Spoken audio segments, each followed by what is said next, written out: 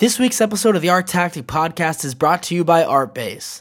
Did you know that Artbase is the best loved software in the art world? Artbase offers products that do everything you need to run your art business. Track your art and your contacts, and cross-reference them, make invoices, generate consignments, run all kinds of reports, even use it on your iPad or iPhone at art fairs, or while you're away. Take it from the thousands of happy Artbase clients all over the world. Artbase is the right software for your art business.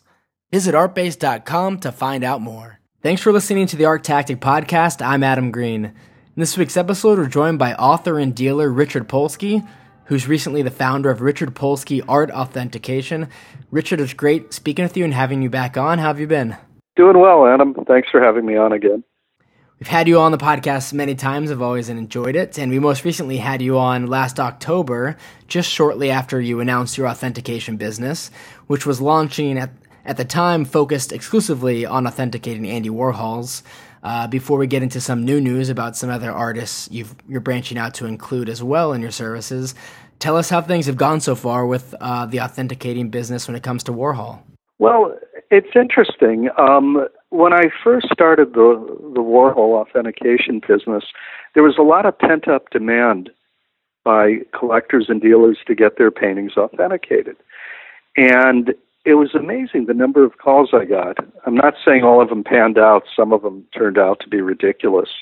I certainly, encourage people to call me first before I take a look at their paintings, just to make sure, it's something I'd get involved in and can do the job and do it well. But what happened was, like I said, we got off to a fast start, got a lot of calls, quickly got a lot of customers. And then I noticed after a few months, the business started to dissipate a bit.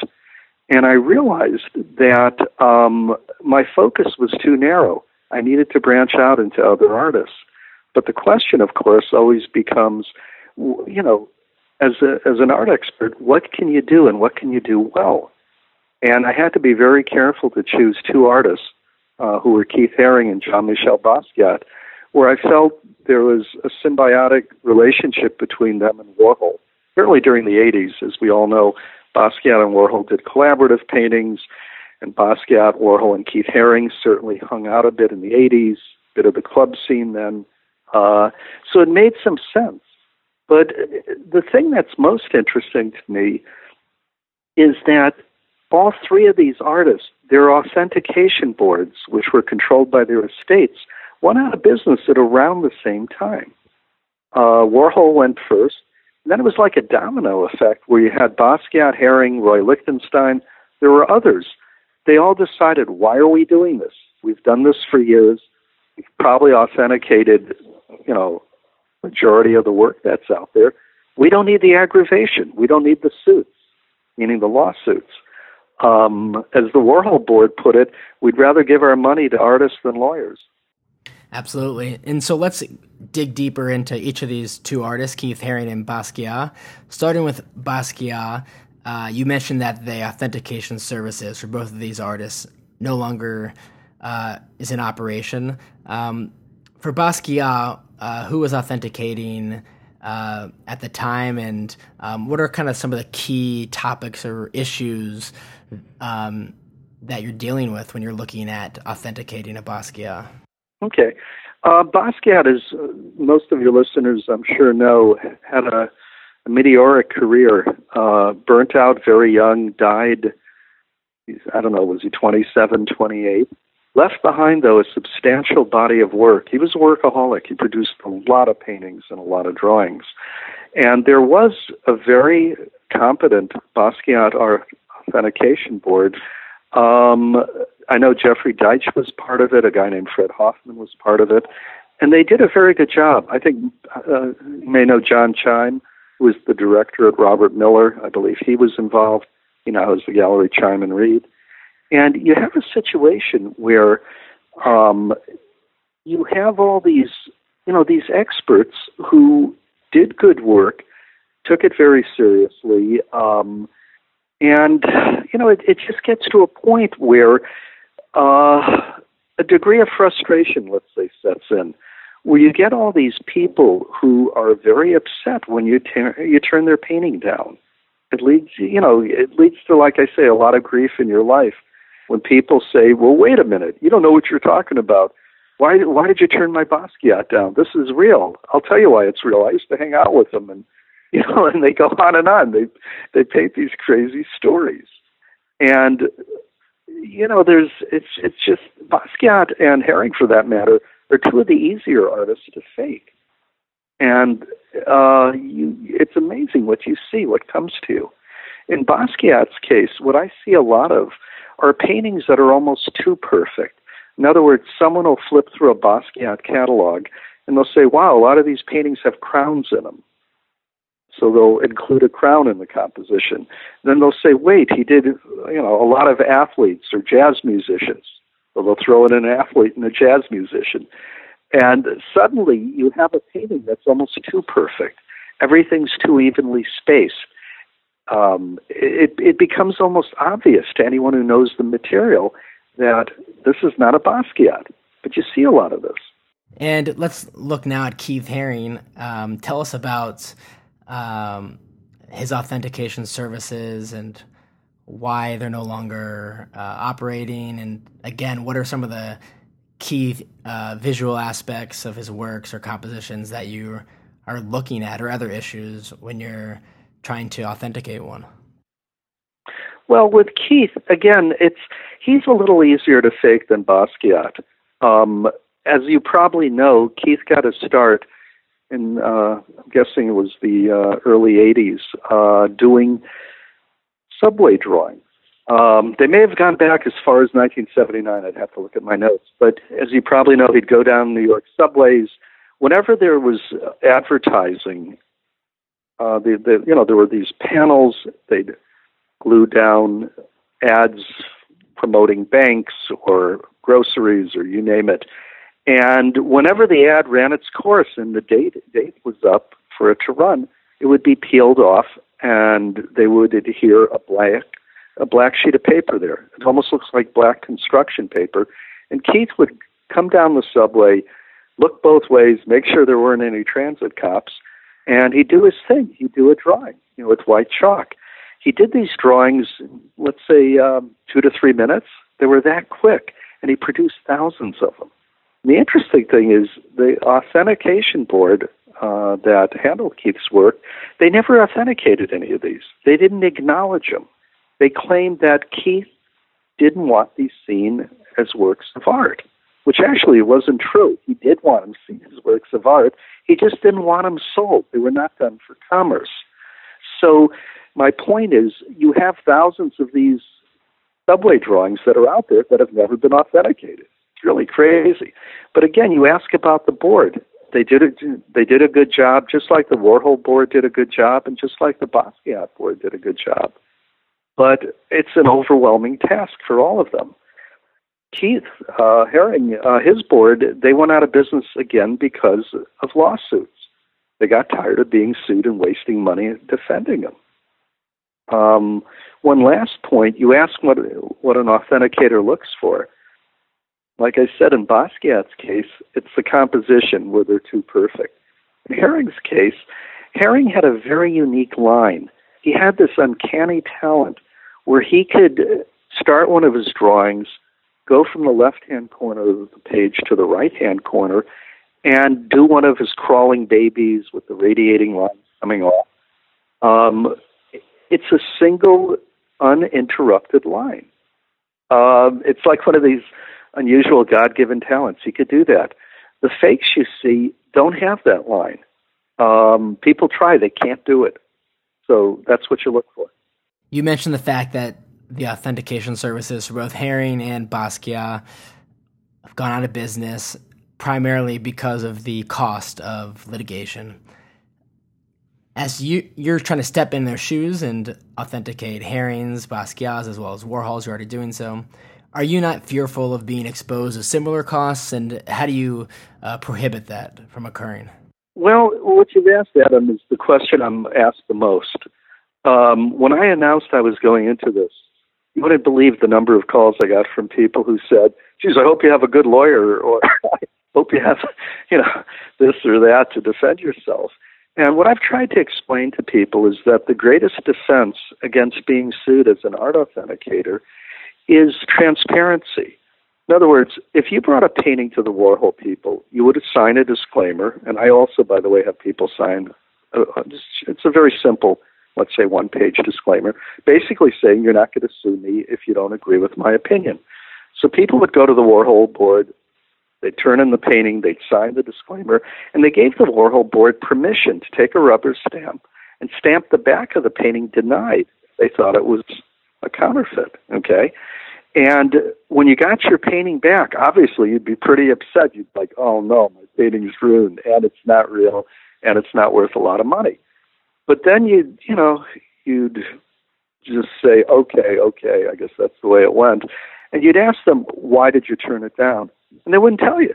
They said they didn't want to aid counterfeiters. And then you'd not only be bummed out, but you'd be downright angry. Because it's like you have this fake and you don't know why.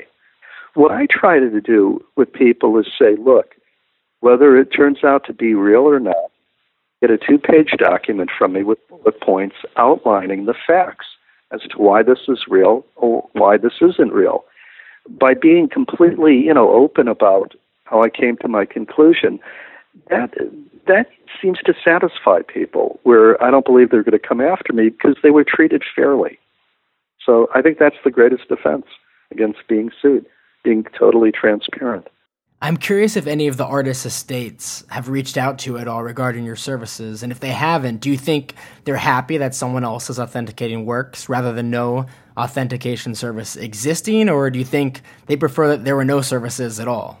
That's really a good question. What I did was, when I started out just doing Warhol exclusively, I wrote a very nice letter to the Warhol board, the key people there, some of the key people at the Catalog Raisonné project, and pretty much announcing, this is what I'm doing. I hope to do it well. I hope to do it with integrity. If I come across anything that I think is unusual or interesting that might be relevant to future volumes, let's say, of the Catalog Raisonné, I'll bring it to your attention. So I tried to demonstrate to them that I'm taking this obviously seriously. I'm respectful toward the work, and I'm a team player. I'm not hiding anything. I'm being upfront with you, and this is what we're doing, and we hope to do it well. Now, the funny thing is, I didn't hear back from any of them at the Warhol board or the Catalog Raisonné project. Didn't hear a word, which I initially took as a good sign. I assumed if it really bothered them or they were upset about it, they would have gotten back in touch with me. Now that we're about a year out, what I ultimately concluded is they're just done with it. They're tired. They've had enough. I don't think they care one way or another what I'm doing. I think their attitude is, great, let someone else do it. On the other hand, I don't think they're, looking to send people my way either. I just think they don't want to do any of this anymore. They've washed their hands of it. I did the same thing with Basquiat and Haring when I added those two artists. Same approach, letters to key people, same result. Heard nothing. And I'll take it the same way. I just think these people are done with it. Well, it really is fascinating, the work you're doing with Warhol, Basquiat, and Haring. We'll definitely want to keep up to date with you to hear how things progress with your two new artists. And before we let you go, we always admired your interesting takes on the art market and insights you had. And so we wanted to get your sense of the pulse of the art market now, and if you have any general thoughts on where the market is or headed, or even some of the hot topics being discussed by insiders such as yourself at the moment. Well, I don't know if I'm an insider anymore. Insider, outsider, yeah. Insider, outsider. No, to be an insider these days, you literally have to be on the road, at least twice a month. You have to attend as many art fairs as you can. You have to attend as many auctions as you can, and you have to do it internationally. And I know few people who can do that anymore. It's just too time-consuming and too expensive to live that life. That being said, of course I do follow the market, and I follow it, I'd like to believe, with a keen eye, but an open mind as well. My take these days is that, it's again, no one really knows. You look at what you read about Sotheby's and Christie's, for instance, and how they're talking about the art market is slowing down, we're grossing less money, our expenses have risen, and everybody takes that as, the word of God, so to speak. This is just how it is. Well, there's always more nuances and subtleties to this picture. One of them is that there are a lot of private sales that go down that you and I don't know about. There's a lot that happens outside of the auction houses. And I can't emphasize that enough. And to prove that it's really true, you're going to be hearing about both Sotheby's and Christie's doing more and more private sales because, as they've pointed out, the margins are better for them. There's a lot of talk about Sotheby's bringing in this art agency partners company and paying $50 million plus another $25 million in potential bonuses. In talking to people in the business, everybody shakes their head. They don't know what to make of it. I think they were smart to bring in those people because they're obviously talented and they obviously are well connected and have bona fide clients that can certainly spend a lot of money with Sotheby's. I think that's real smart. Spending $50 million, I don't know what that means. I don't know what the truth really is, but it must be true because they're a publicly traded company. But in terms of what you're going to see in the next 6 months, it's always, the pattern seems to be that the blue chip material, the bluest of the blue chip, paintings that are on a scale of 1 to 10 or a 9 or better, there's going to be incredible demand for that. But it seems like people are hanging on to those paintings. And if the auction houses don't want to give guarantees, and that's what they're saying, they don't want to do that anymore, or they'll do it only on rare occasion, it's going to be very hard to pry those paintings loose from people. Because the people who own these $20 million, $50 million, or even $100 million paintings generally aren't under financial duress. They're going to hold on to them. They believe in the art market. They believe in the long term, and they're just going to sit with it if they believe what they're holding is the best. And that becomes the key to it. As time goes on, it always, and art becomes more of a, financial asset. People, they realize the only money you're going to make is if you own the best. And if things go south, it's your only protection. There's always going to be a market for something that's from the best period by the best artist. Always. May go down a little, but you're going to be able to, there'll be some liquidity if things change. The rest of the stuff, I don't see it. And lastly, before we started the podcast, we were discussing the very recent story related to Alec Baldwin and Mary Boone. Is that something you, based on all of your experiences, you want to share your reaction to reading that? Yeah, well, that's fun. Okay, this is the fun stuff. This just happened yesterday. It was in the New York Times, and everyone's talking about this because it's just such a great story. It's got everything in it. Celebrities, money, famous artists, famous dealers. It's an amazing thing. But in all seriousness, it really makes you wonder how these things happen. Because you wonder, on the one hand, what each party was thinking. What was Alec Baldwin thinking when he got this painting, took it home, hung it, and didn't realize it wasn't the painting he thought he had bought? The truth of the matter is, if you're an art enthusiast and you have great enthusiasm for a specific painting, in other words, he claims he was carrying a picture of this painting around with him at all times so he could always look at it. If you really love something that much, I don't care what it is, whether it's a painting, a piece of sculpture, a drawing, or it could be any collectible. It could be a stamp, a coin, a baseball card. If you love something that much and you've been fixated on something like this for years and you finally get it, your ship comes in, you get to buy it, you get it home, you put it on display, you're going to know instantaneously whether that's the real deal or not. There's just no other answer to this. Now, whether, what was going through Mary Boone and Ross Bleckner's heads, well, you could kind of guess that.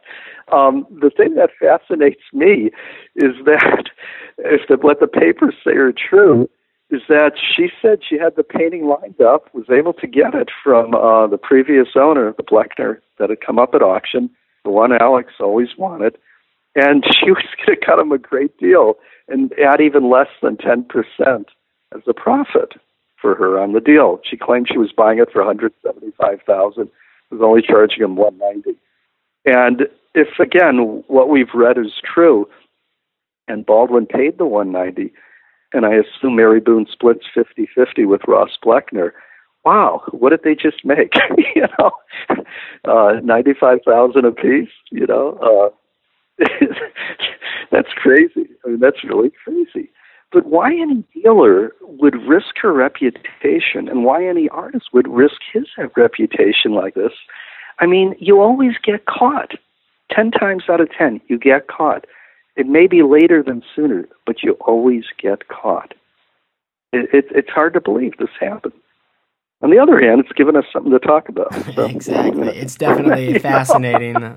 Fascinating. It is story. Fascinating. And it's not over. There'll be more to it. No, I'm sure. It's not over. No, and it's, the last thing I'll say about that is, even though we're all vastly entertained by this stuff, it's never good publicity for the art market. Well, Richard, thanks so much for coming on the podcast and speaking with us about Basquiat and Haring, who you're now adding to your art authentication services. And if our listeners want to learn more about your art authentication services, what's the website they can visit? Thank you. I appreciate that. If they go to www.richardpolskyart.com, that's richardpolskyart.com, they'll see my website, and they'll see a picture of me with Andy Warhol 30 years ago when I was at a studio. And it's a cherished picture of mine, so I'm glad to share it and proud of it. So thank you. I appreciate it. Absolutely. Richard, thanks so much for coming on and chatting with us. We always enjoy it. Okay. Thanks a lot, Adam. Talk to you soon. Thanks again to ArtBase for sponsoring this week's episode of the podcast. Did you know that ArtBase is the best loved software in the art world? That's because ArtBase offers products that do everything you need to run your art business. Track your art in your contacts and cross-reference them. Make invoices, generate consignments, run all kinds of reports. Even use it on your iPhone or iPad at art fairs or while you're away. Take it from the thousands of happy ArtBase clients all over the world. ArtBase is the right software for your art business. Visit artbase.com to find out more.